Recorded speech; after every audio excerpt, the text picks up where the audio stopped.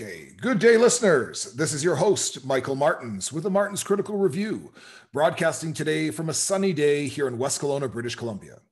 In today's episode, we return to the roots of the podcast and focus our attention on conservation issues directed towards the Russian Far East and the waterways surrounding the Sea of Okhotsk.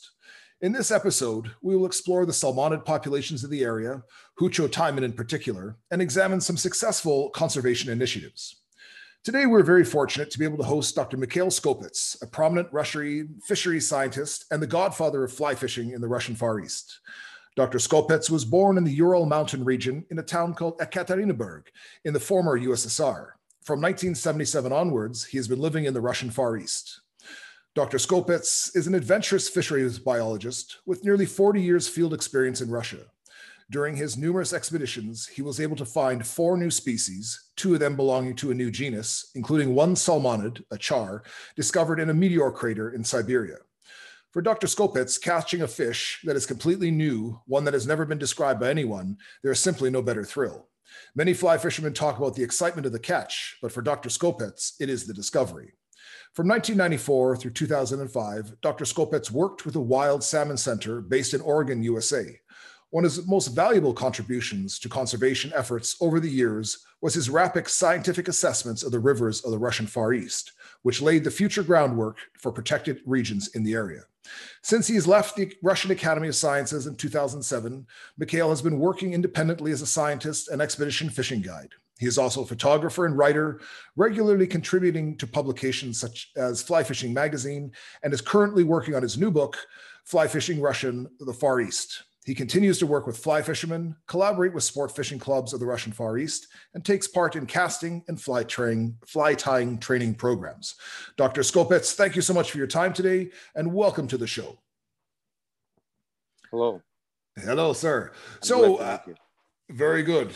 So I understand that fishing has been a lifelong pursuit for you. Could we begin today's interview by hearing how you became interested in and passionate about fish and fishing? It came naturally. You see, I am kind of a black sheep in our family because everybody in my family is a musician or a doctor. Okay. Doctor.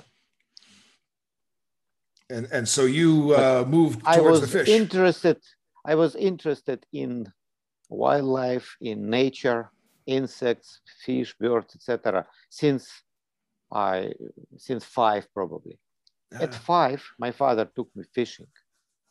And then I kind of realized that this is what I want to do through my life. That's great. And that confirms something that I've been thinking about, is that it seems that this pursuit to be a very, very enthusiastic, passionate fisherman is something that we have inside of us. It's and it may not be a family trait. It's something that's unique, some sort of genetic blueprint. Yeah, sure. Some people like it and some don't. And you know, many kids of excellent outdoorsmen and anglers are just city people. And they don't care about this, and vice versa. Yes, my point exactly. In my case, all my folks are city people.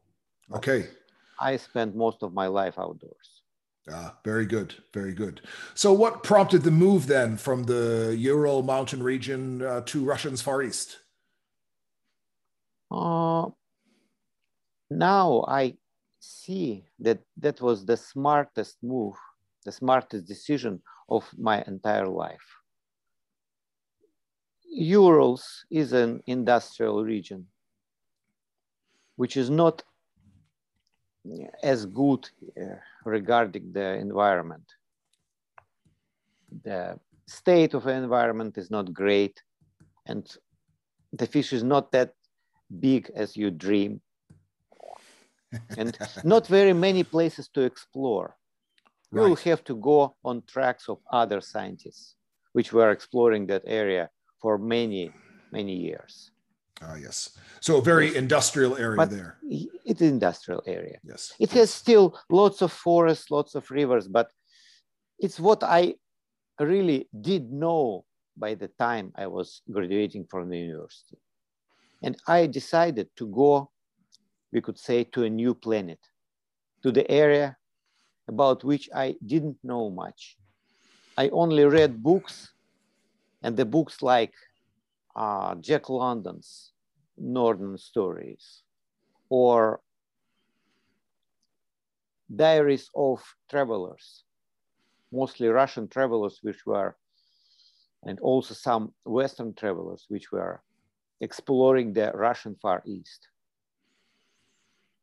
Okay, interesting. In 19th and 18th, 19th, and beginning of the 20th century. Okay. So I decided to go and see by myself what's it about, the Far East. Sure. And now I see that it was really a good decision for a future scientist, because I was able to explore many rivers which were never ever visited by either fishery biologist or sport angler. Interesting, interesting. So what's so special about the Russians' Far East then? And why is this area so remote and uninhabited? It's, first of all, it's far from everywhere. It's far from everywhere. Siberia for us, it's something very far west, which has railroads, big cities, etc. In the Far East, there are two cities, around 600,000–700,000 people, like Khabarovsk and Vladivostok, and several smaller cities. But both of the biggest cities are in the very south of the region. And the north is almost uninhabited. For instance, the biggest city at about 60 degrees north is Magadan, which is only 90,000 people. Okay, okay. And that's it. It's it. All the rest are smaller towns.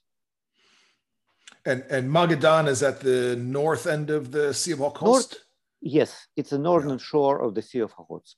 Okay. But the Far East goes very far from there, ending at the Bering Strait, which is very close to Alaska. Yes. I've been there. Yes. Curves eastward. That long part of Asia, long peninsula named Chukotka, which is almost joining the North America. Okay. It's coming about 40 miles to North America. I've been there standing on a cliff, and on one day out of a week, I could see Alaska. The mountains in the distance. You could see the mountains in the distance. Yes. Just this narrow strip of land. The islands in the strait. Yes. One of them is Russian, one of them belongs to the United States. And then the long strip of land, which was named by the natives of our area, was named Big Land. It was Alaska, just blue strip on the horizon. And of course, 40 miles. It wasn't that long ago that we were connected when the Ice Age was in place. We were connected many times. Any time when the ocean goes down, ocean level goes down for 100 meters, 300 feet, there will be Bering Land Bridge will appear. Yes, yes. It was happening several times. Yes, yes. Very interesting. So many animals and the humans also were able to cross it. Yes, on land. Yes, yes. So what is one element that really defines this region, Mikhail? What is one term or something that's very defining of the entire region? I think it's the remoteness. Okay. It's very far from everyone. Okay. Excellent. So what is the general geography then of that region surrounding the Sea of Okhotsk? I assume that it was not glaciated. Is that correct? You see, the region is not limited to the coast of the Sea of Okhotsk. It's also the coast of the Bering Sea. Okay. And of the seas belonging to the Arctic Ocean. Okay. East Siberian Sea and the Chukchi Sea. Okay. Bering Sea. And then in the south, we have Sea of Japan. Okay. You see, huge region, which is really hard to describe in one phrase. It's big. It's something like if you speak about the coast of North America from California to Alaska. Okay, that's the same length that we're talking about. Yes, about the Okay. same size, but in the Far East is more indented. It has more big bays, several seas, and also a huge Sakhalin Island, huge Kamchatka Peninsula, yes, etc. Yes. So it's much more complicated terrain. It's mostly mountains, There are only some mountain ridges are taller than 1 mile, mostly half mile to 1 mile. Okay. Mountains. Okay. So the altitudes are not that great. Not more than 3,000 meters. It's a little below 2 miles. Okay. So not as big as Denali Mountain in Alaska. Yeah. But still mostly mountains. Several big plains, big marshy plains. In the north, it's permafrost everywhere. Okay. The forest is mostly large. In the south, we have very large forest of conifers and broadleaf trees that in the south, but in the north, it's mostly large and stone pine or pine bush. Okay. It's a dwarf pine. It's And almost unpenetrable if you try to hike through it. It's very hard to hike through.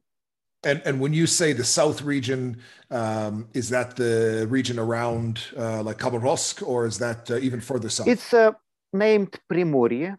It's the coast of the Sea of Japan between Korea and the Amur River. Okay. Okay. It's that strip of land between, or we could say between China and Sea of Japan. Okay. Okay. Okay. Good. And so then what is the climate like in this region then? If we move from the south to the north, obviously it's getting more extreme, but in the south, it's very hot summer, long summer. So now in May, it's above freezing. Quite often it's warm. From June to September, we swim in the Amur River, which could be over 70 degrees Fahrenheit. So the climate is pretty mild, but the winter is harsh. About 5 to 6 months of snow, about 6 months. From November till April, it's snow. If you go north from there, the climate will become much more harsh. In Magadan, for instance, Magadan is at 60 degrees north, but the climate is about the same as in Anchorage or Fairbanks. And that's because of the influence of the continental air moving? Not only continent, and also you see in the northern hemisphere, the east banks of the oceans, of both oceans, are much colder than the western banks. Like you are comparing Europe and Labrador Peninsula. Yes, yes. It's same as Alaska and Chukotka. In Alaska, you have forests at the same altitude where in Chukotka, it's only tundra, treeless tundra. Seward Peninsula and Chukotka are coming very close, but in the Seward, you have some even spruce forests. And in Chukotka, even no larch along the ocean. Too cold. And that's too cold and wet. We're talking now about the Japanese current, which is bringing the temperature. It's warming up Alaska, and then cold water is going down from the north along the Asian coast, and it's cooling it. Okay, okay. So in this remote region, then, are there challenges that fish populations are facing in terms of either their abundance or the survival, such as industrial activities or other issues? Oh, most of the issues are caused by the humans, as usually, because the animals are well adapted. They are living for a long time in that area. and they are used to move north or south depending on what's happening. For instance, during the glaciations, they will be finding a refuge and survive the glaciations. But some of the things that humans are doing, it's very hard to survive. For instance, the gold mining. Okay. It's a big issue in the Far East as well, same as in Alaska. And that's the placer mining you're referring to? Placer mining and hard rock mining as well. Okay, okay. Hard rock mining is not that bad unless there is an accident. A normal working of a hard rock mine is much better than any placer mine. Sure. But if something goes wrong, it could be a disaster as well. Yes, yes. And then is there logging in the region as well? Only in the south. In the north, it's not worth to log. Okay. The forest is very sparse, and it's mostly along rivers. Luckily, in Russia, it's a 1 kilometer protected buffer strip along all major rivers, which are illegal to log. Well, that's a very interesting statement, Dr. Skopets, because here in BC, our limit is more in the 50 to 100 meter range. So it's interesting. I know. And in Russia, it's still 1 kilometer along major rivers.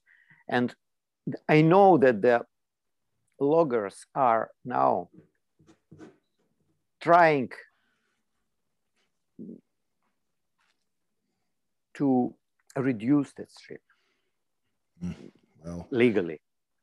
They're applying into the parliament, trying to say that it's too much, it's more than anywhere in the world, you don't need that much, etc.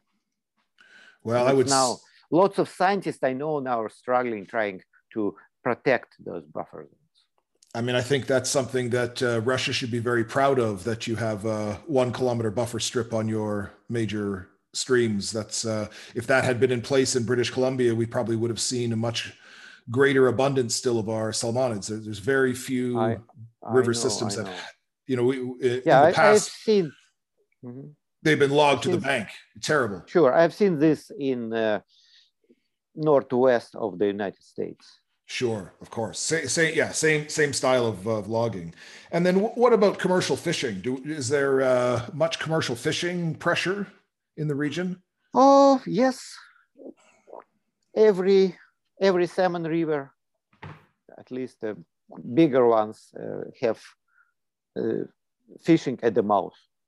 Okay. And also we have quite a lot of poaching in some regions, in some areas where there is population, because lots of people are dependent on money coming from selling salmon and caviar.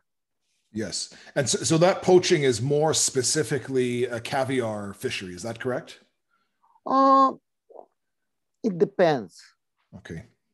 Small teams which are backpacking or brought by helicopter into wilderness quite often take only eggs.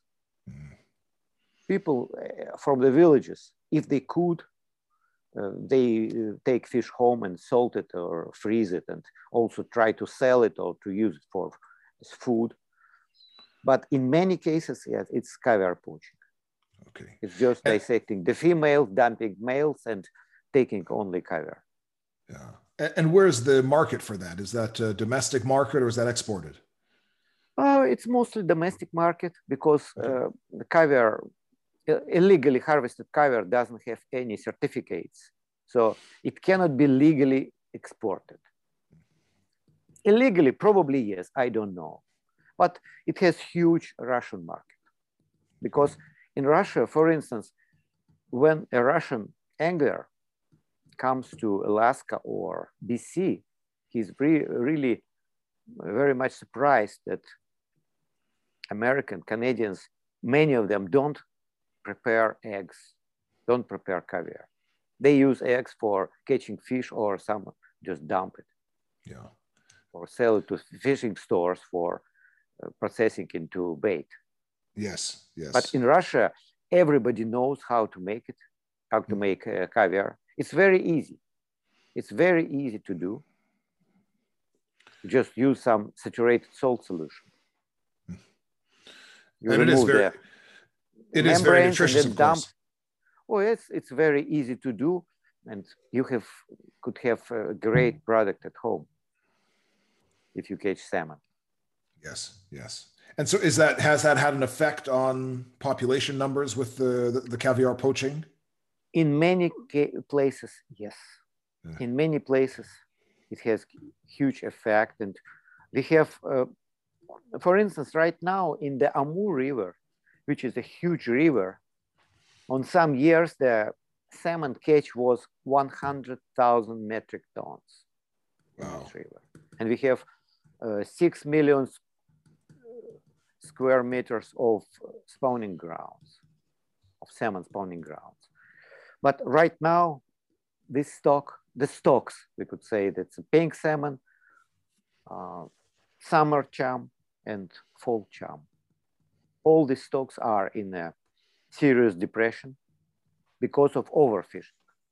Mostly commercial overfishing at the river mouth with fike nets, mostly. But also local fishing and poaching has also caused this altogether. And very serious fishing in China, because in Russia, the population is low. But when Amur comes to the junction with the Ussuri, further up, the right bank of the Amur and left bank of the Ussuri rivers belong to China. And the Chinese fishermen commercial fishermen are very active.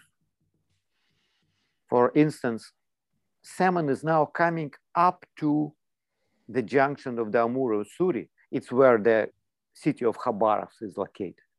And further up, it's not coming very far because of extensive fishing in the Amur by Chinese. Salmon used to go up for 2,000 miles up the Amur, almost into Mongolia. Wow. Now it's never found that far up because of the Chinese fishing and because of the low numbers of the stocks in general. It was chum salmon run up to 3,000 kilometers up the Amur. Wow. That's almost into Mongolia, far into Siberia, not anymore. And is that an ocean survival problem as well then, or? They cause changes in the numbers as well. But what's happening now is that the spawning grounds along many rivers are not being filled by salmon.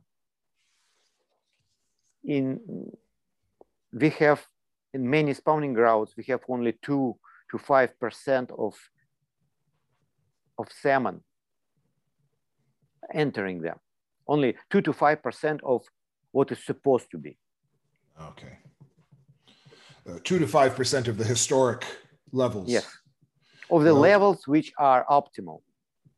Too many salmon is not very good because they are destroying the reds of the previously built reds. But you have to have something like, I don't know, 2 salmon per several square meters of the spawning ground.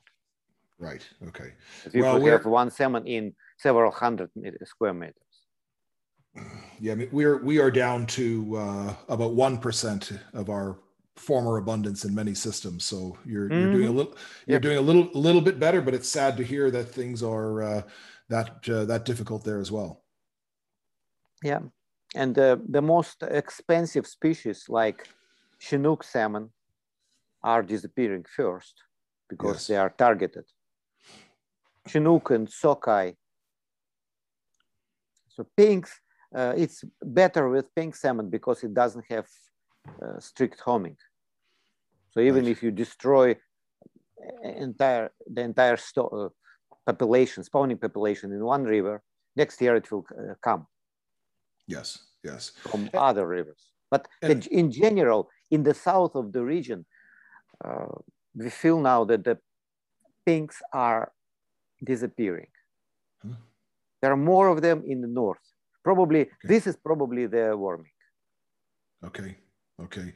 And we're hearing some reports that I guess both Russia, China, and Japan are introducing a lot of chum and pink fry into the saltwater from hatcheries, and this may be causing an over consumption of the zooplankton and phytoplankton, and maybe competing with the wild salmon. You see, even in the wild, I remember in 1970s, in years when the pink salmon is very numerous, the size of pink salmon and also other salmon was slightly lower, the average size, than in the years when pink salmon is not abundant. So even in natural conditions, on some years, it could be competition for food in the ocean. Okay. The ocean food is also not limitless. Yes. But with releasing very many fry from the hatcheries, I agree that it could be causing some problems with the wild stocks. Right. Just increased competition, essentially. Yes, increased competition, and also southern parts of the ocean are probably becoming not very good for salmon in summer, because lots of predators, warm water predators from tropical areas are coming. For instance, now we see, since the 1990s, we see white sharks along the coast of Sakhalin Island, for instance. Some other predators are coming, and probably the areas are becoming not very good for salmon. They could move further north, but there are changes. There are changes for sure. And some of them are natural. Some could be caused by humans. Hard to distinguish. Right, right. And it's certainly the overconsumption and the overharvesting is a human problem that there's no question there. Yes. Yeah. Yes. And another problem which I see is harvesting by marine mammals. Okay. For instance, in 1960s in Russia, only in one small district of the Khabarovsk region, about 2,000 of beluga whales were harvested annually. Okay. Now the harvest is close to zero because of all these international agreements. And I see that, and same about harbor seals and other seals. And now I see that the numbers of marine mammals and seals is increasing. It's drastically increasing in many areas. And I'm sure that together with over-harvesting by humans, that could cause problems. More hungry mouths to feed. Exactly. And we certainly have a pinniped problem here on the West Coast, and it's the same thing with the protection measures that have been put in place. Yes. And for whatever reason, it seems like our killer whales have stopped consuming the seals, or those killer whales that were more focused on harvesting the seals somehow have dropped off in abundance. And so we have seen perhaps a 5 to 10-fold increase since the late 60s, early 70s in terms of our pinniped populations. And a study was just released which showed that somehow the seals have a preference for Chinook smolts, which could be accounting for our rapid decline in Chinook populations. I guess no animal is stupid, and if the seal is enjoying the flavor of a Chinook smolt more than a sockeye smolt or something else, that's what they're going to be focusing on. So you're seeing something similar in your region with the pinniped. Exactly. Yeah. And the biggest problem, we have same problem with Chinook. Yes, which is caused partly by overfishing, but partly by the seals as well, probably. And also the big problem is with salmon species running late because of low water. You could have hundreds or thousands of harbor seals in the mouth of a tiny creek. So for coho and steelhead, it might be a very big problem to pass that barrier. Right. I'm sure something should be done about that. I'm sure. And is there a harvest of the seals, or is there a legal? No. It's harvest. It used to be harvested commercially and used commercially in big numbers. There were vessels, etc. But now it's harvested only by the indigenous people for the local use. Okay. And what was the historic seal harvesting? What were they using the meat or the product for? The skins, first of all. Skins. Okay. Skins and oil and meat. Everything was used. For instance, the meat was used for fur animals, feeding fur animals. Okay. And also, I remember in 1980s, meat of some of the seals was sold in the stores in Magadan. Okay. I like it. I was buying it. Also, the oil had some technical use, as far as I remember. And the skins were used. The seal skins were fine. And in Magadan, they were processing into some clothing, some winter clothing. Okay. Very fancy coats and caps and hats. Sure. Out of harbor seals. Good for that region, waterproof and warm. Yes. Yeah. And pretty fancy looking. Sure, of course. I used nice to have design. One. Yes, I used to have one. That's good. Maybe we should reintroduce that fashion. It would help the salmon out. So in your book, you identify the fact that there's all 6 of the Pacific salmon are present in the Russian Far East, including the cherry salmon, which we don't have here in North America. And you describe the genealogy and the history of the salmonids in terms of who came first and which species branched out. Could you provide us a little description of that, please? Now, the scientists think that Atlantic salmon is one of the oldest anadromous salmon. During some warmer areas, Atlantic salmon or its ancestor managed to go around North America because it was much warmer several million years ago into the Pacific. And in the Pacific, first came the steelhead and cutthroat trout, which were the first to divide from the ancestor of Atlantic salmon. The next one was cherry salmon, which is a real link, I think, in between true Pacific salmon and steelhead. You see, Russian scientists don't agree with North American scientists that steelhead and cutthroat trout belong to the Ancarynchus genus, to Pacific salmon.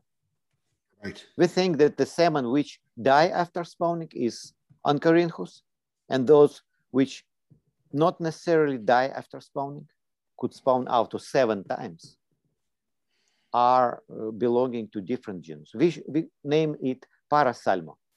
Parasalmo. So cherry salmon is something in between. It's a link. It's a first Pacific salmon number 1, the most ancient one. It had lots of things common with Atlantic salmon or steelhead, even though it is dying after the first spawning. Even the way how you catch cherry salmon with flies, it's exactly like steelhead or Atlantic salmon fishing. not like fishing for Pacific salmon. Okay. Cherry salmon doesn't hit big attractor patterns. It likes small flies, which should resemble the food which is now available in the river. It's a lot similar to steelhead or to Atlantic salmon fishing. And classic Atlantic salmon flies work well for cherry salmon. Okay. And the same technique as well? Same, very similar. The only difference is that cherry salmon is not coming to the surface. Okay. It's biting deep. So you fish with sink tips always, or using nymphing technique. But Yes. all the rest is more like Atlantic salmon or steelhead fishing. For instance, cherry salmon is spending much longer time in freshwater. It's entering mostly in June, July, sometimes in May, but the spawning in September. So several months in the river. And it's really interested in what's happening around it. And even trying to grab food. During my research, I found 2 times I found food in stomachs of cherry salmon, of anadromous cherry salmon, swallowed food. In one case, it was a scud, so it could be swallowed in the estuary. But in one case, it was a Cadis stonefly larva. Okay. So it was definitely taken and swallowed in fresh water. Interesting. And you cannot find something like this in other Pacific salmon. Right, right. So when there is, for instance, pink salmon smolts in the river, you catch cherry salmon with imitations of those smolts with tiny streamers. When there are insects, you catch them with nymphs. Okay. So you are matching the hatch to catch a salmon, which is uncommon for pinks or coho. That's right. That's right. So this after is cherry salmon. After the cherry salmon, where does the family tree move from there? After what?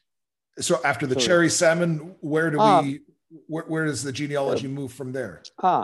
What's happening? All Pacific salmon were evolving from, you see, all salmonids were evolving from a true freshwater fish into fish which could be entering estuaries or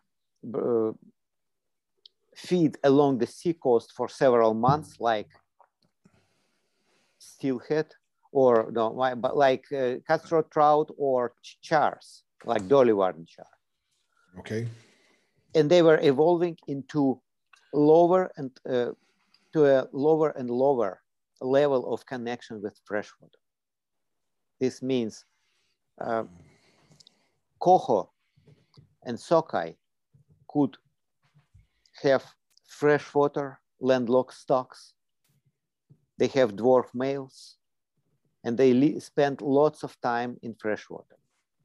Chinooks could be same way, and some stocks are leaving the river immediately after hatching in May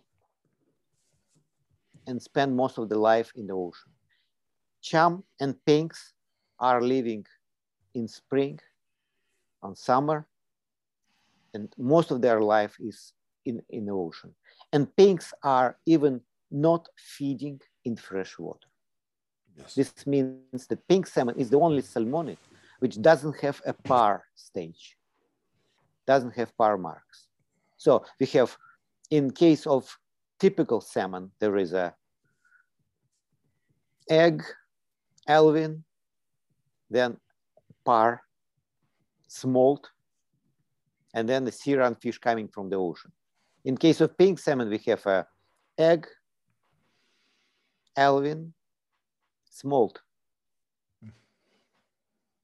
Tiny pinks don't have par marks. They are smolts. Eggs and then smolt. Interesting. Yeah. And then the most the most interesting thing with pink salmon is it's not one species of pink salmon, but two. Okay. Pinks of odd year and pinks of even year are not only different stocks, they are different species. It's a tradition to list them under one name and one scientific name.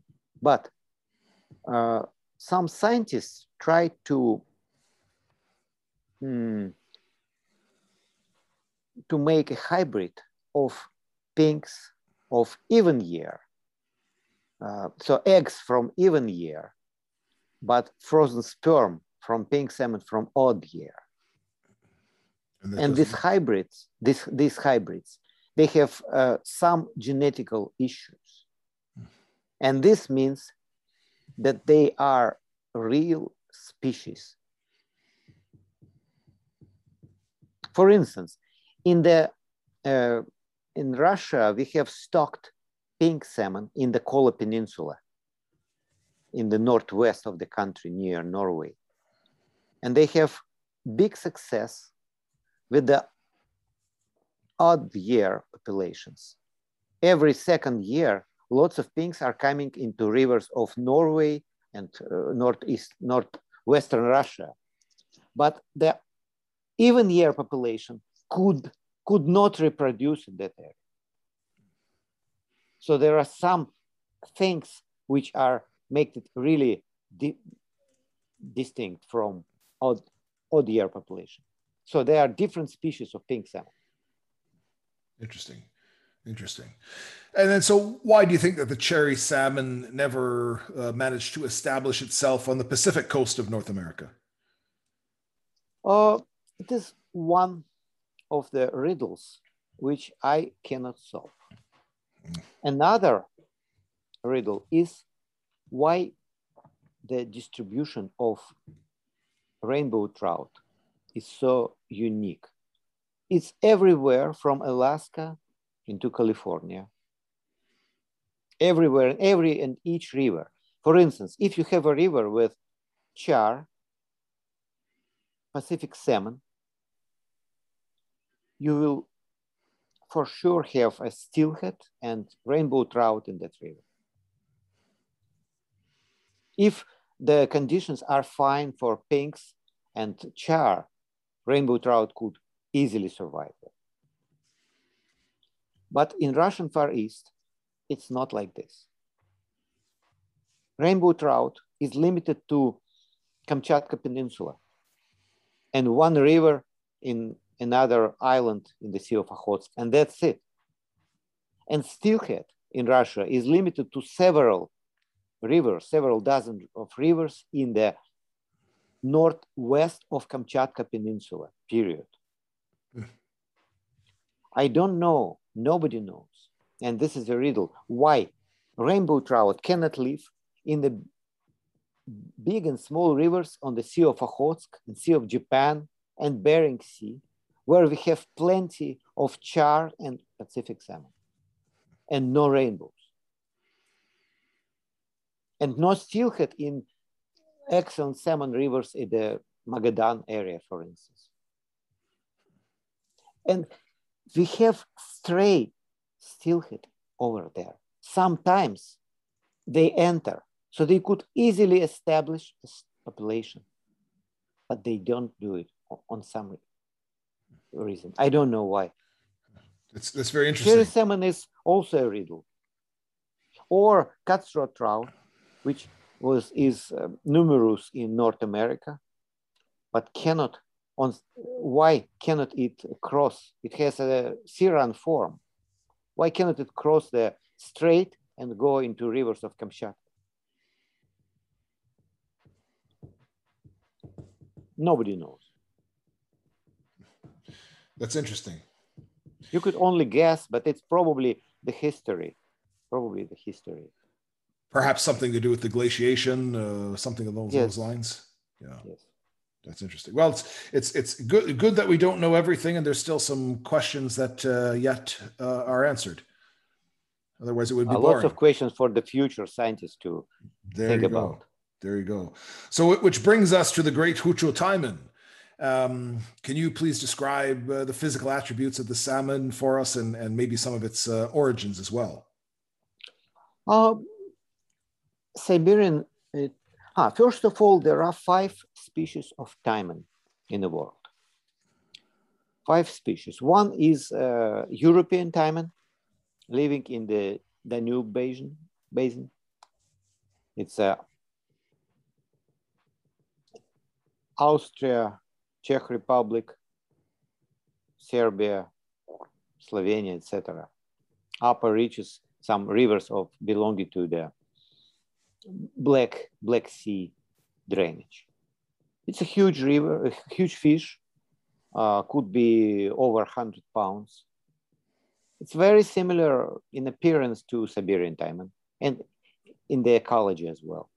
The only difference is that Siberian taimen has red tail and European taimen its tail is kind of yellowish and gray. All the rest is very similar. Siberian taimen, the biggest, over 200 pounds, some specimens. Then we have 2 more very rare taimen. One is Chinese taimen. It's right tributaries to the Yangtze River in Sichuan. That fish is up to 1 meter long, at least. It's a true taimen. Its numbers are very low now, as far as I know. And not very many scientists were able to see that fish. Yeah, this fish is a sign that not very long ago, the black conifer forests were from Yangtze to Siberia. It was one part of the forest. Now it's separated by the deserts. And as far as I know, there are some birds over there which are very similar to Siberian birds. Not only taimen, but also some birds, like hazel grouse or nutcracker in those mountains. Another species is a Korean taimen, which was described by a Japanese scientist in 1928.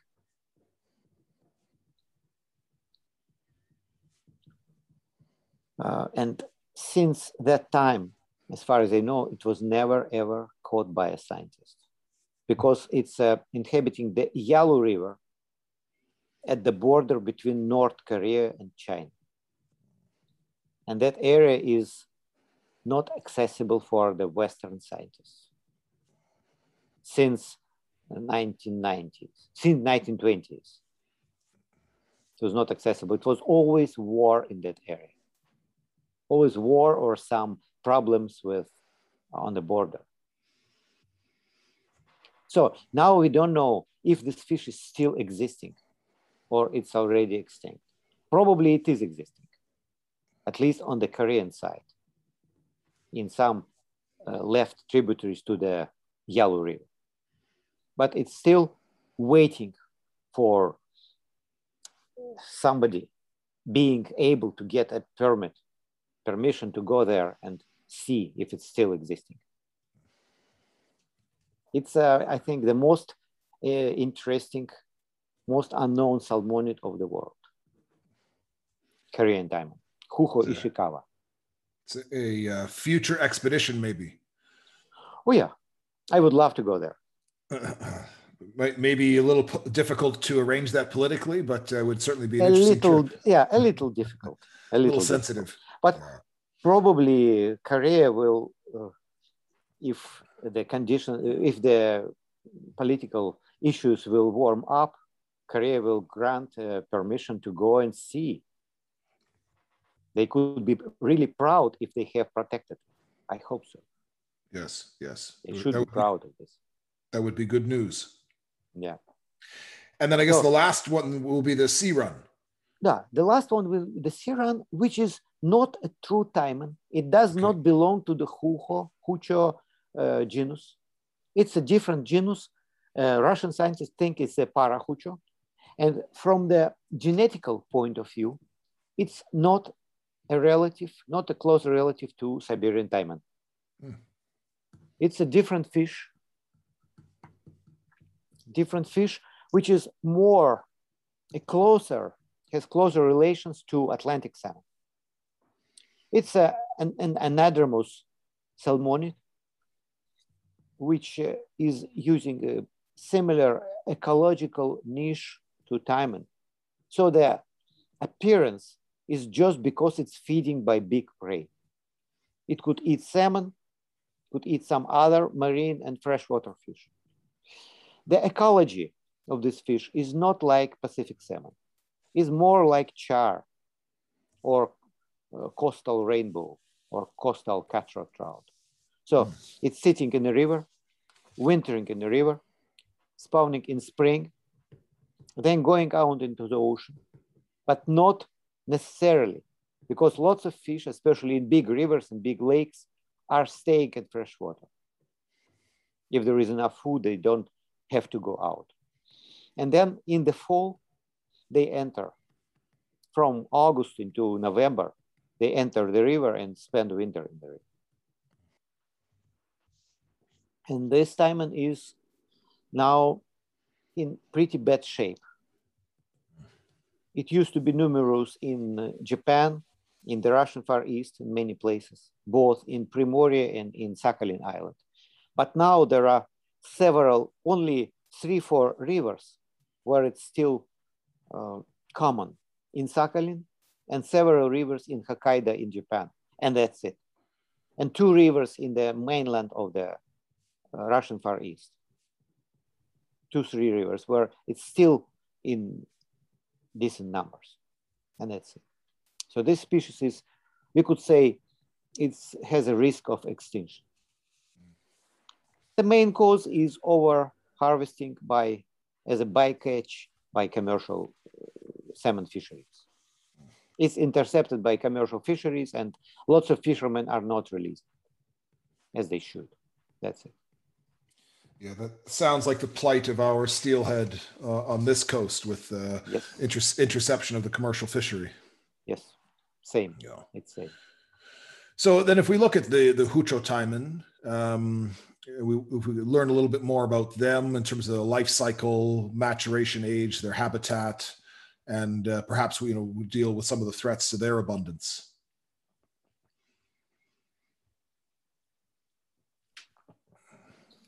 Yeah, we have the same here. Same here. Even the size of several stocks of salmon is now decreasing. Partly it could be caused by changes in the ocean, and partly by fishing by gill nets, because gill nets tend to select bigger salmon. Yes. Smaller are passing gill nets.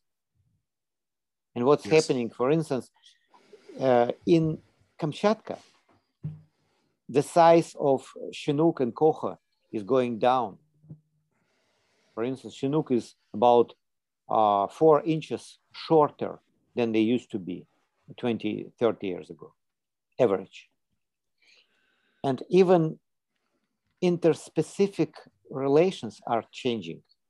For instance, cherry salmon in Kamchatka is pretty small. It's the size of pink salmon. It's running early. The run is about the same time. It's June, May, June. So it's same time as sockeye and Chinooks are running in Kamchatka.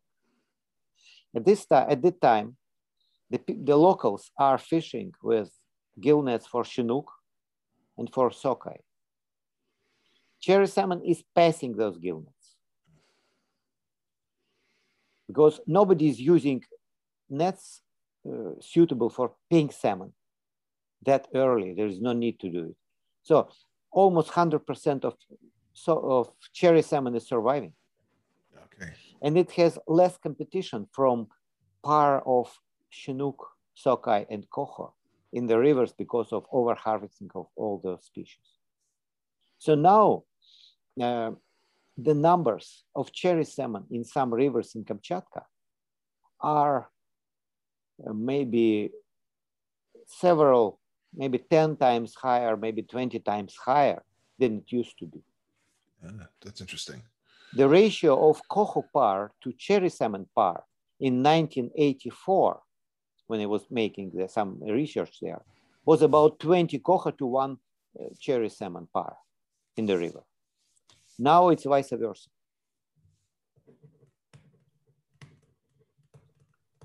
So cherry salmon is now really flourishing in the conditions when the people are killing too many Chinooks and cohos. Yeah, that's interesting. We certainly have seen the same thing on this coast with the effect of the gill net causing a selection of smaller fish. Yes.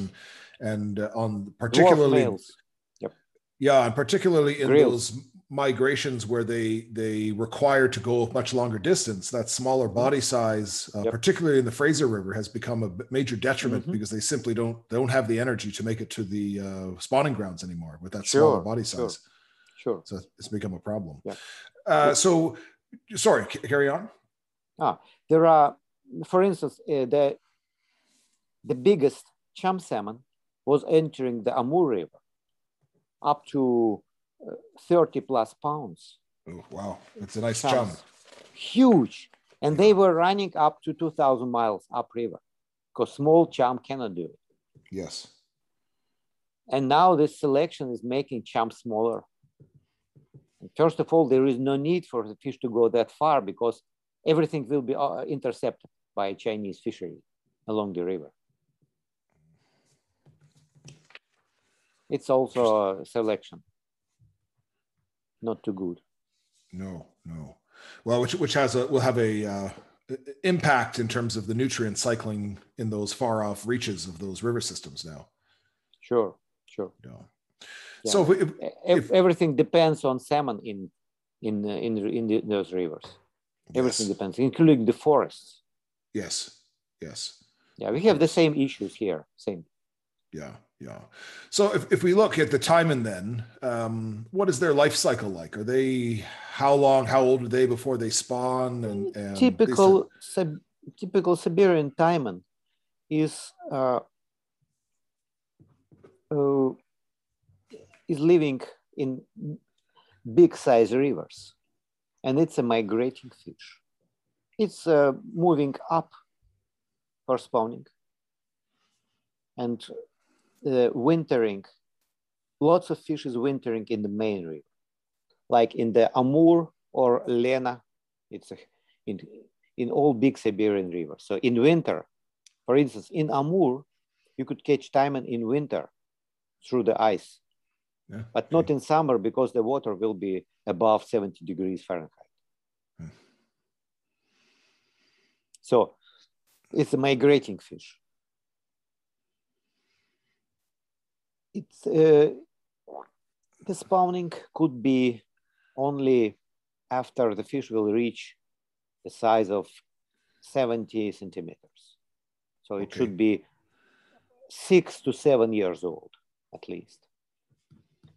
And the fish could live up to probably 100 years. Oh, wow. The biggest recorded, the age of taimen recorded by scientists was over 50. But that fish was not the biggest. So I would say that 100 years is a good estimate.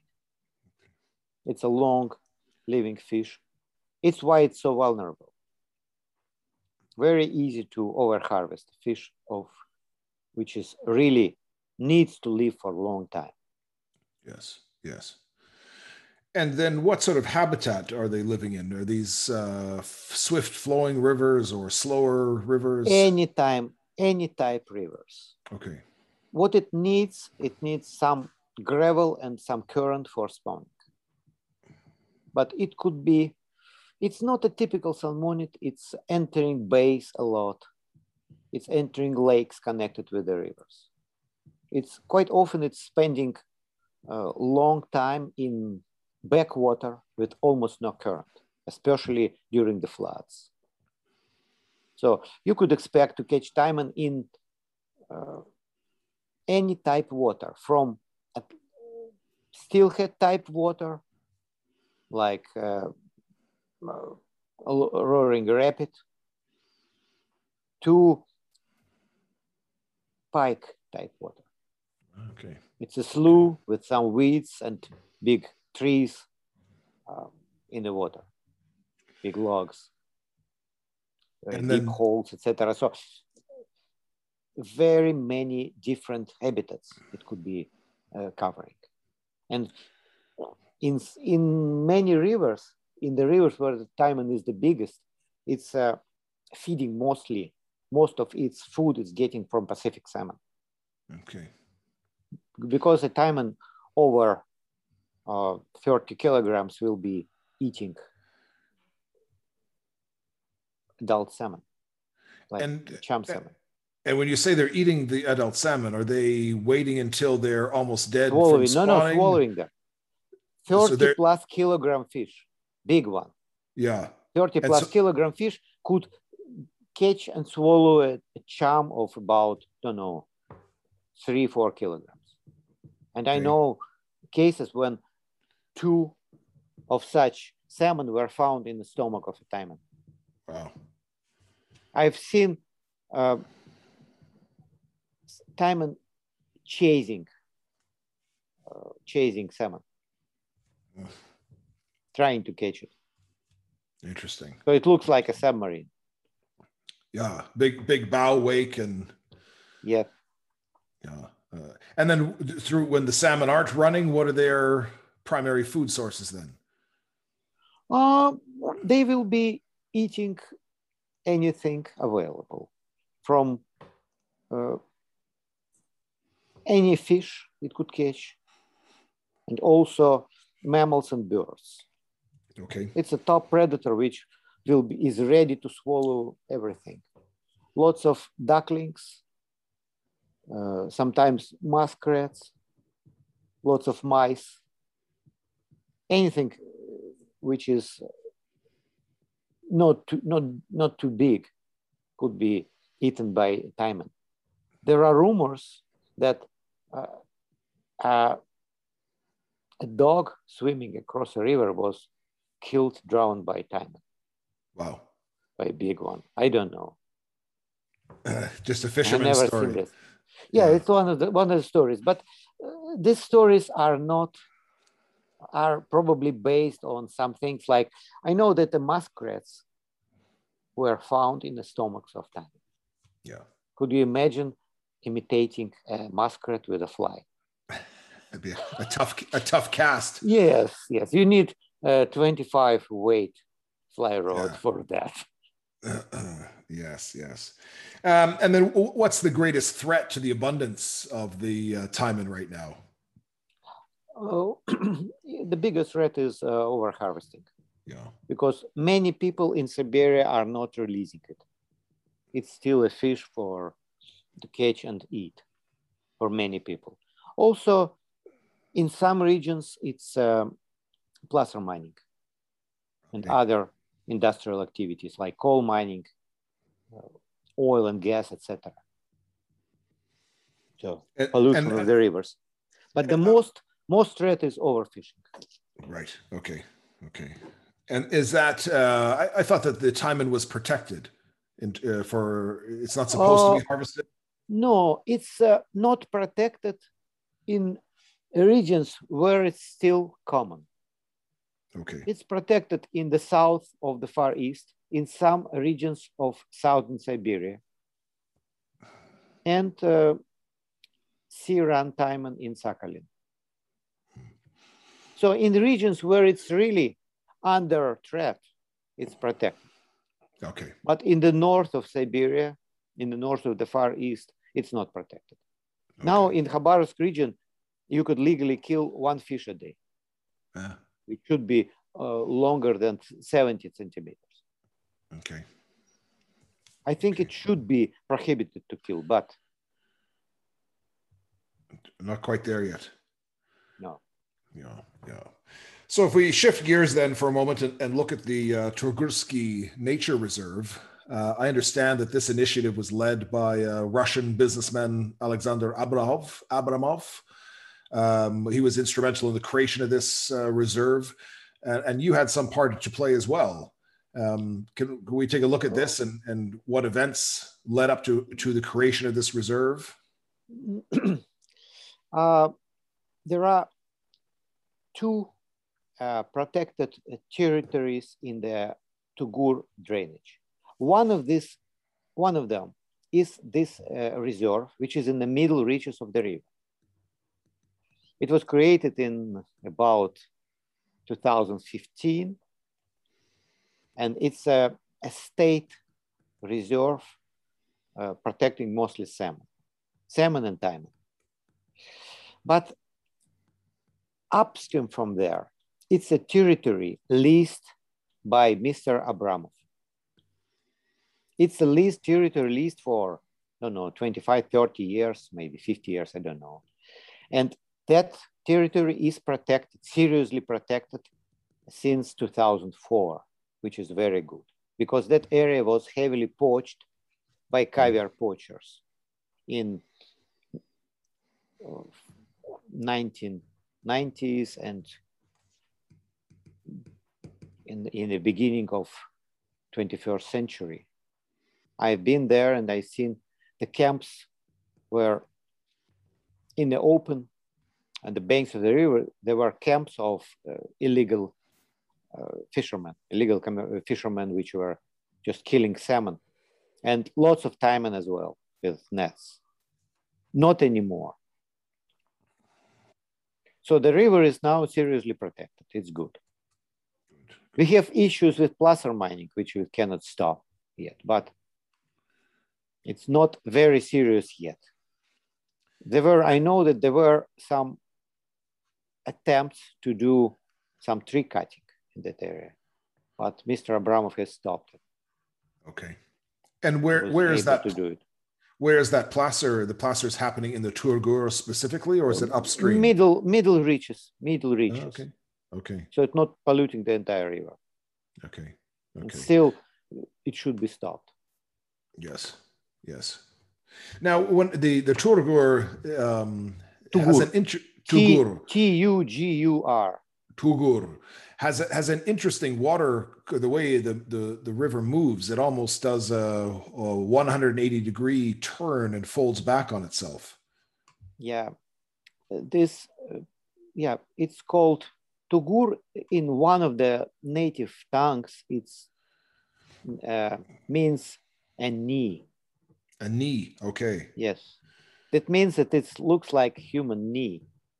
It makes this 170 degrees turn, going southwest and then northeast. Yes. And the river is changing drastically at that turn. It's becoming swift. Okay. The main source of the Tugur, the river is Kanin. It's like a forest river. Okay. It has some riffles, but long pools. It's quiet, dark water river. And then it goes around that ridge, turns 170 degrees. And then it's very swift, very active river valley, which is destroying forests and piling just thousands of dead trees on the banks. Yes. Very dangerous area, very hard to navigate with a motorboat. Yes. And then it looks like the sort of mid stretches of the Tugur, the river course has moved to the east, and there's an older river course towards the west. It's a typical for any inland delta of a big river. When the river is depositing huge piles of sediments, which are clogging the current, and the river is trying to make a detour and building this alluvial fan if you look at the map of the Tugur, you see a huge alluvial fan, which is becoming wider and wider. So the river is traveling sometimes to the left side of that fan, sometimes to the right side. It's where the next flood will make a new way. Right. Okay. So it's always changing. The local fishing guides are telling that after any major flood, which could be several in one summer, they have to navigate the river as if it's a new one. Okay. They take chainsaws and cut some dead trees deposited by the river to be able to navigate the river. Yes, and it's new because sometimes they will tell you, we see 1 year ago, we were going 1 kilometer to the left, different channels, which are now completely dry. Yeah, interesting. The river is an active river valley. Interesting. So what sort of positive outcomes have you seen since the creation of the Tugorsky Nature Reserve? You see, the nature reserve is quite young. It's only about 5 years old, but the creation of that, the lease of the territory to the upper part of the Tugur to Mr. Abramov has made very good impact on salmon. There are lots of salmon, much more than it used to be in the year 2000, for instance. My first trip to the Tugur was in the year 2001. And at that time, the numbers of both salmon and taimen were much lower. Now the river is well protected. And that's mainly the poaching pressure has been reduced? Yes. Yeah, well, that's good. That's good. So our conversation would not be complete today if we didn't spend some time discussing the fly fishing techniques and tackle for taimen. And since we're talking about the Tugur, let's focus on that. Maybe we should look at the different seasons of the river, beginning from when we can start to fish there as the ice goes until the end of the season. There are 3 main seasons of catching taimen. We could say 4 seasons because in Russia it's caught through the ice as well. Okay. I don't like this idea. I've never fished for taimen in winter because it's hard to release fish and the fish will be killed, which is not good. So spring fishing is before the ice flood. There is a period, which is not every year, maybe every second year, when the river has already destroyed the ice on main waterway. But the ice is still on the banks, in the pools, in the sloughs, it's ice. But then if we have a break in warm weather, if there is a cold weather for a while, there will be no snow melting. The temperature will be around 0, a little above freezing, but not too much. And the river will be still clear for a week. And that's a very good period for fishing for taimen. You have to be lucky not to have warm weather right in April. So the snow will not be melting. And this period, the best period could be 10, 15 days earlier or later. So it could be from April 25th till May 10th. It depends on the year. But it's a very good period. Taimen are hungry after winter. Then they will be spawning. And around mid-June, around June the 10th, starts the second period of taimen fishing. It's early summer fishing. It's a good time. The fish is hungry. They're eager to bite flies and lures. The only issue could be rains. If you're not lucky with weather, there are quite often, about every second year, major rains come by around mid-June. And then the rivers will be spoiled for fishing for a long time. So some years they are fishable in June, some years you could barely fish. And still this is a good period. And I enjoy it more than in the fall when the fish is eating salmon. So it's not very hungry and pretty picky, hard to catch. In summer, from mid-July till the end of August, it's mostly too hot. Quite often it's rainy, so it's not the best season. Could be good fishing in July and August for taimen, could be not very good. It depends on season, depends on the river, etc. And the fall, it's a very good season, is considered the fall from mid-September till November. And that the fall season is difficult because the fish are focused on the adult salmon. It's more difficult. Quite often the fish will be not biting. Very difficult, sometimes very difficult to get a bite. But the fish is heavier, which is good for the record setting. For instance, my biggest fish was 33 kilograms, but according its length in the fall, it will be 40 kilograms. Mm. It was almost 5 feet long. So the changes in the weight of taimen between spring and late fall are about 20–25%.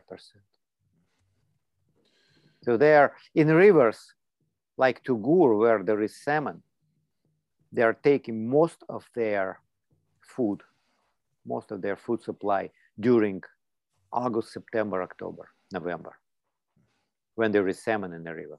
And they also, smaller taimen also eat decomposing bodies of salmon. And also they are depending on other resident fish like grayling, linok or Siberian trout, which are also feeding on salmon eggs and carcasses. Sure. So the numbers of bait fish for taimen is much higher in the rivers with salmon. That's good.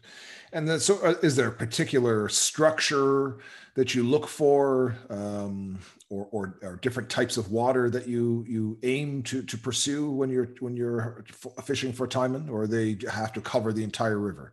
No, normally, what I'm trying to do, I'm trying to look for taimen. It's in its dining room, not in its bedroom. Right. Taimen, which is in a big holding water, like deep pools, quite often it's not active. Sometimes you have to, when there is no activity in riffles, in feeding areas. The feeding areas are mostly shallow.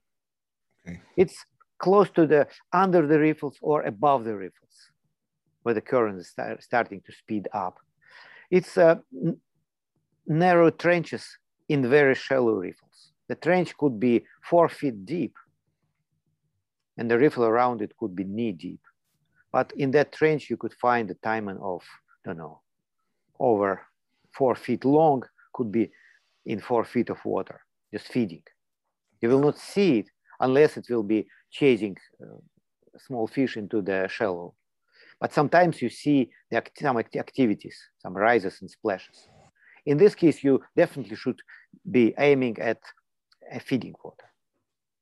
But sometimes we have to cover deep pools with sink tips and heavy flies. And then, so what sort of tackle do you prefer to use then when you're fishing for them? Typical tackle is double-handed rod. Yeah. 9 or 10 weight double-handed rod, or a heavy switch rod. Single-handed rod is good for anglers which could be using 12 weight for tarpon, single-handed 12 weight. I'm not strong enough for that. So I'm using a switch rod. Yeah. I have rebuilt a 12 weight single-handed into a switch rod. So I'm using 2 hands for casting. Okay. Okay. And heavy lines, you have to have different lines from floating line, intermediate line, and also heavy sink tips and full sinking lines. Okay. Any line could be used depending on the depth you have to reach. Okay. And so are the tiemen typically on the bottom, or are they suspended above the bottom? They are suspended above the bottom when the current is not strong. Okay. In strong current, they are mostly below the obstacles. Hiding so behind. The tiemen is not salmon. It's not a fish which would be sitting in strong current for a long time. It's not like it cannot do it. It's a primitive, the most ancient salmonid, tens of millions years old. Okay. It's the most ancient. Tiemen and Lenok are the most ancient salmonids according to genetics studies. So they like slow water, sometimes stagnant water. The base, the sloughs with no current. Quite often you could see tiemen just cruising in there. Okay. In the riffles below the falls, you will find it, but the location of the fish is always where the current is less than 2 feet per second.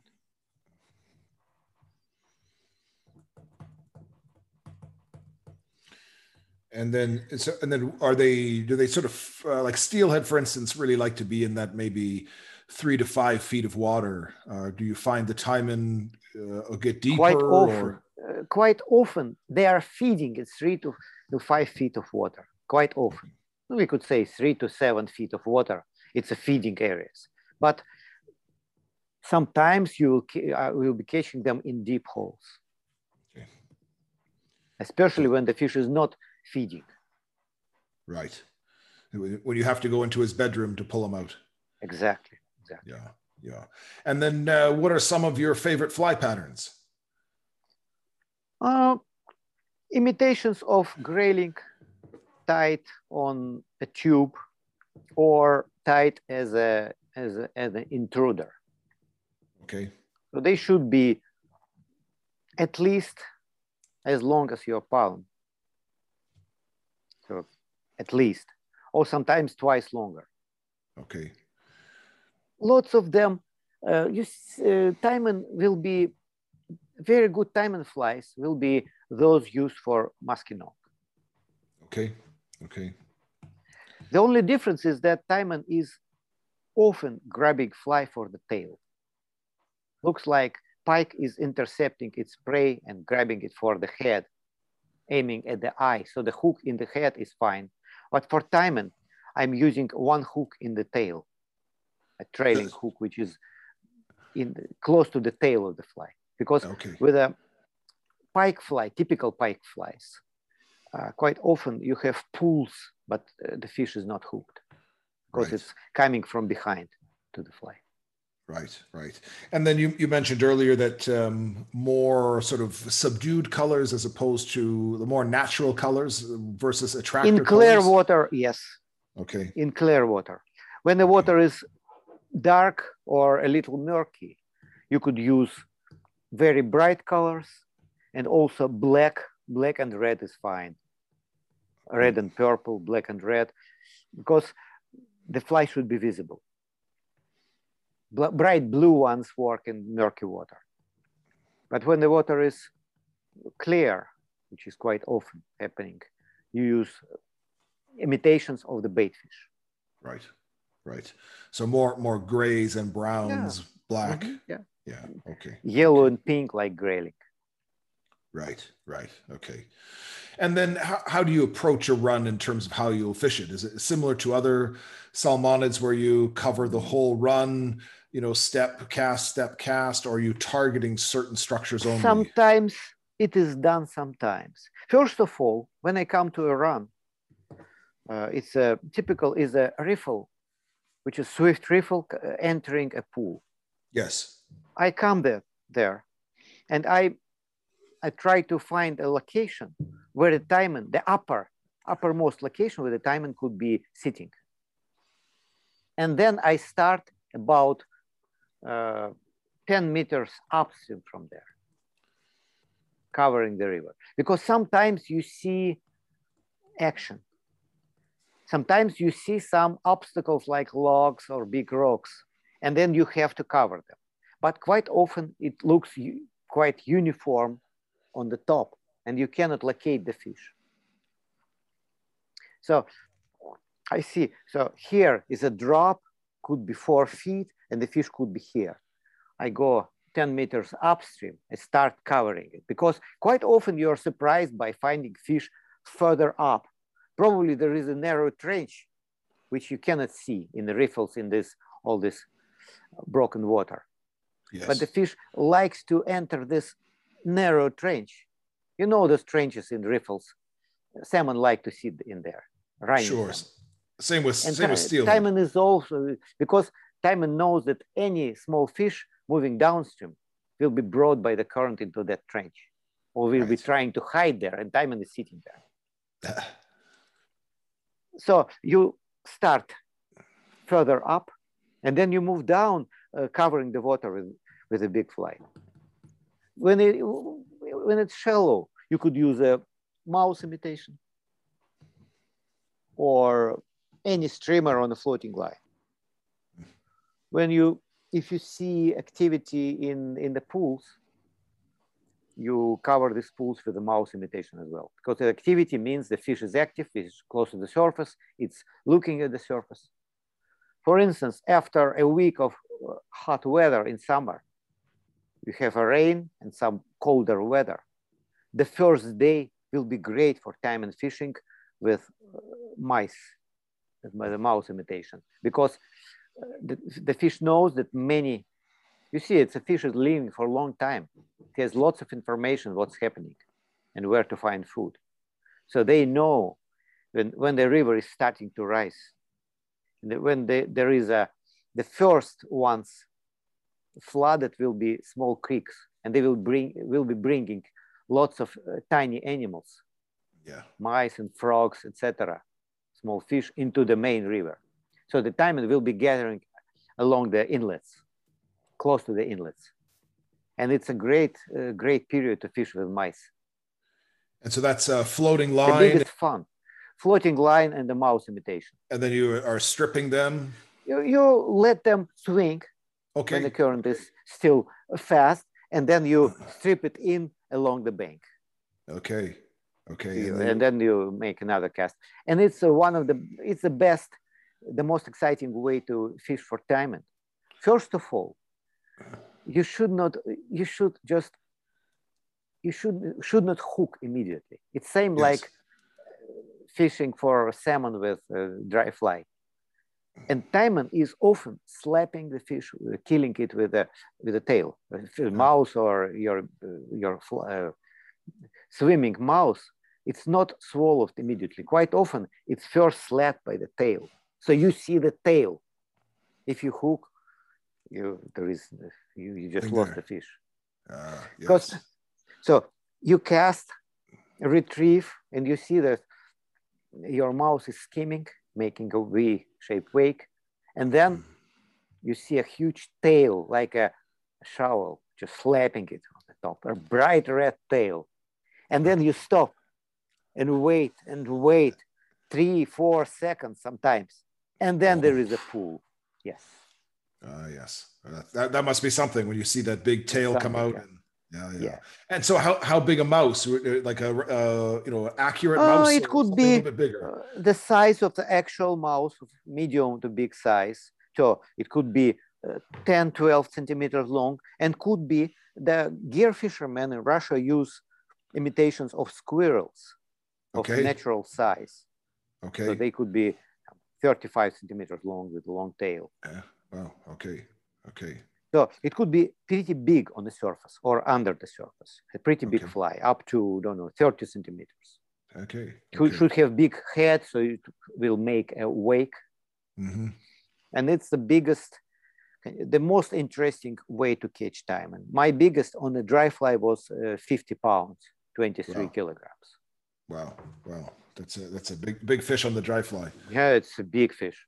And so you're using deer hair and foam mouse imitation? Deer, typical. Any surface fly will do.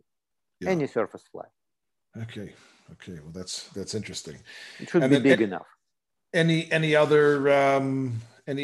else along the fishing tips and techniques that we missed here that you think we should cover? No, I think heavy tackle. The tippet should be pretty strong. For the record setting, IGFA requires that the fly tackle should have a tippet not heavier than 20 pounds. They don't consider, it's something obsolete, which I think the rule, too light, not too light. Very big fish up to over 90 pounds were landed with such tackle. The current taimen record is, I think, 48 kilograms. On 20 pounds? On a fly, on 20 pounds. But I don't like the idea of having a big fish in a river with lots of log jams on a 20-pound test. So I'm not aiming at the record, and I'm using 30 to 40 pound test. Yeah. I think I'd be happier with 30 or 40. Exactly. But it should be just a strong tackle, big fly, and then you look for the fish. It's a feeding fish. If you find it, you will catch it. Okay. The problem is that there are not very many rivers where such fish is in good numbers. There are still good rivers in Siberia, tributaries to Lena and Yenisei. There are good rivers in the Far East, not very many of them. It's a pity. It's a great fish. And the turgur stands out now as one of those because of the protected area. Turgur is number one in the world, for sure. Okay. According, not by the number of fish. The numbers are high, but in some places you could catch more fish a day, for instance, in good rivers in Mongolia. Because in Mongolia, it's easier. It's shallow. It's mostly surface fishing. It's very clear. So if you find taimen, it will be able to see your fly. In Turgur, it's sometimes very deep, sometimes slow. And it's hard to cover the pool, which is, up to 7 meters deep, wide, has lots of log jams. And many pools we don't fish at all. We don't fish ever because they have so many trees. Sure. You just could see some fish in it sometimes, but you can never. I remember one pool in the Munikan River, a tributary to Gur, where we were floating in a raft, and then 2 logs lying on the bottom just started to move upstream. And then they hid among other real trees. So we couldn't catch those fish. Yeah. Well, that's good. So, Mikhail, what has kept you motivated then for all these years in your quest to protect and conserve wild fish and the places that they inhabit? What's been your motivation? I just like the wild nature. I like fish, and I really want it to exist forever. And in many cases, you have to protect it, the environment from the humans. Lots of people are not suitable to be in outdoors. They don't behave well. I think that's true of humans everywhere. If they don't, some of them don't behave well wherever they are. Exactly. Yeah. So that's becoming more in tune with the environment and the wild places to find our proper place in there. Sure. Yeah. Sure. Yeah. This is why I like the Far East. Right. It's still untamed in many areas. Yeah, that's good. I look forward to the visit next year and spending some time You're on the welcome. water with you. I hope you'll be able to come. Yeah, well, unless there's some more craziness with this COVID situation, we've got our 6 anglers that are COVID and also international relations. I think I would hope that those problems between the Russia and the West are behind us now, and that we can kind of. It looks like the West is making them worse by implying more economic pressure on Russia. Right. Well, we went from maybe a more the Trump administration was a little bit more interested in peace, and the present administration seems to have some other priorities. So that's disappointing. Yes, sure.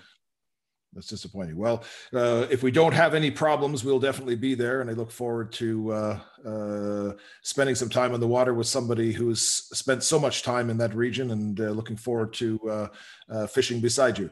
Yeah, I would love to show you some of our rivers. Would love to. Yes. Well, we'll look forward to that. And of course, you've now released your latest book, The Fly Fishing Russia, the Far East. If listeners are interested, where is the best place for them to go to purchase a copy?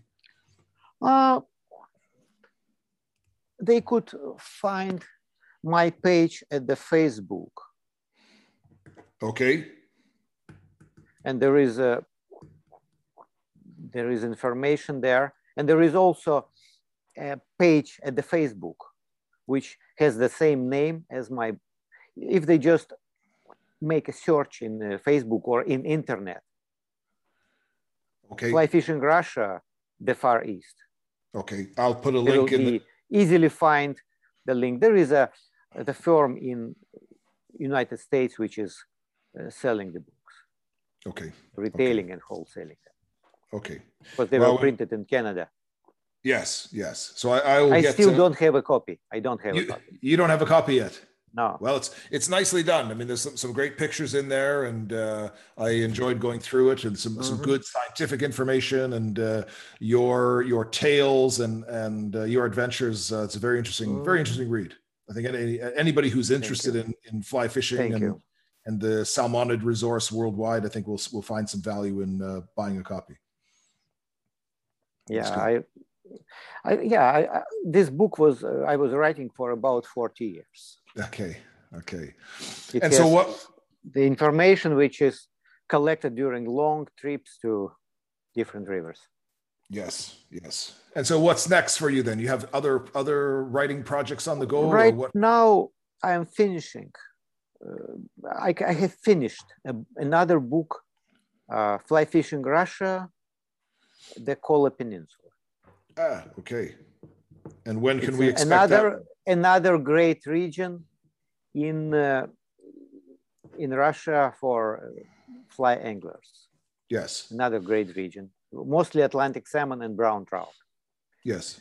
The book in Russian is ready, and it's now at the printing house, so I hope it will be ready by summer and fall in Russian. Okay. The English version is already translated, but it will take some time, but I hope by the winter it might be printed. Okay. About the Kola Peninsula. Okay. And the next one, which is I'm working on, is on grayling. Okay. It's a project which I name now Graylings of the World. Okay. So, and you still find some time to fish out in the water amongst all the writing? Yes. Right now, I'm shifting from a writing mode into fishing mode. Okay. As the ice melts and the season warms up. Well, that's good. I do some ice fishing, but not much. But in winter, I'm mostly writing or traveling to warmer countries. That's a good idea. Yeah. That's a good idea. Okay, Dr. Skopets. Well, it's been a pleasure to chat with you this afternoon or your morning. I will include some notes in the show, or some links in the show notes there to your book. And I guess if any of the listeners are interested in coming for an expedition to the Turgur, looking to book a second week. Sorry, Turgur, not Turgur. Turgur. Tugur. Turgur. Turgur. Tugur. No R in the middle. No R. Oh, Turgur. Tugur. Turgur. No R in the middle. Yes. Turgur. Okay. Yep. Turgur. Mm-hmm. So if anybody's interested, they can get in touch with me. We're looking to get another week booked there and spend some more time on the water. So sure. We'll leave it there for now, sir. Thank you so much for your time. And I'm sure we'll be in touch between now and next June. Sure. Okay. Many thanks, sir. You have yourself a great day. Thank you. Bye. Bye-bye.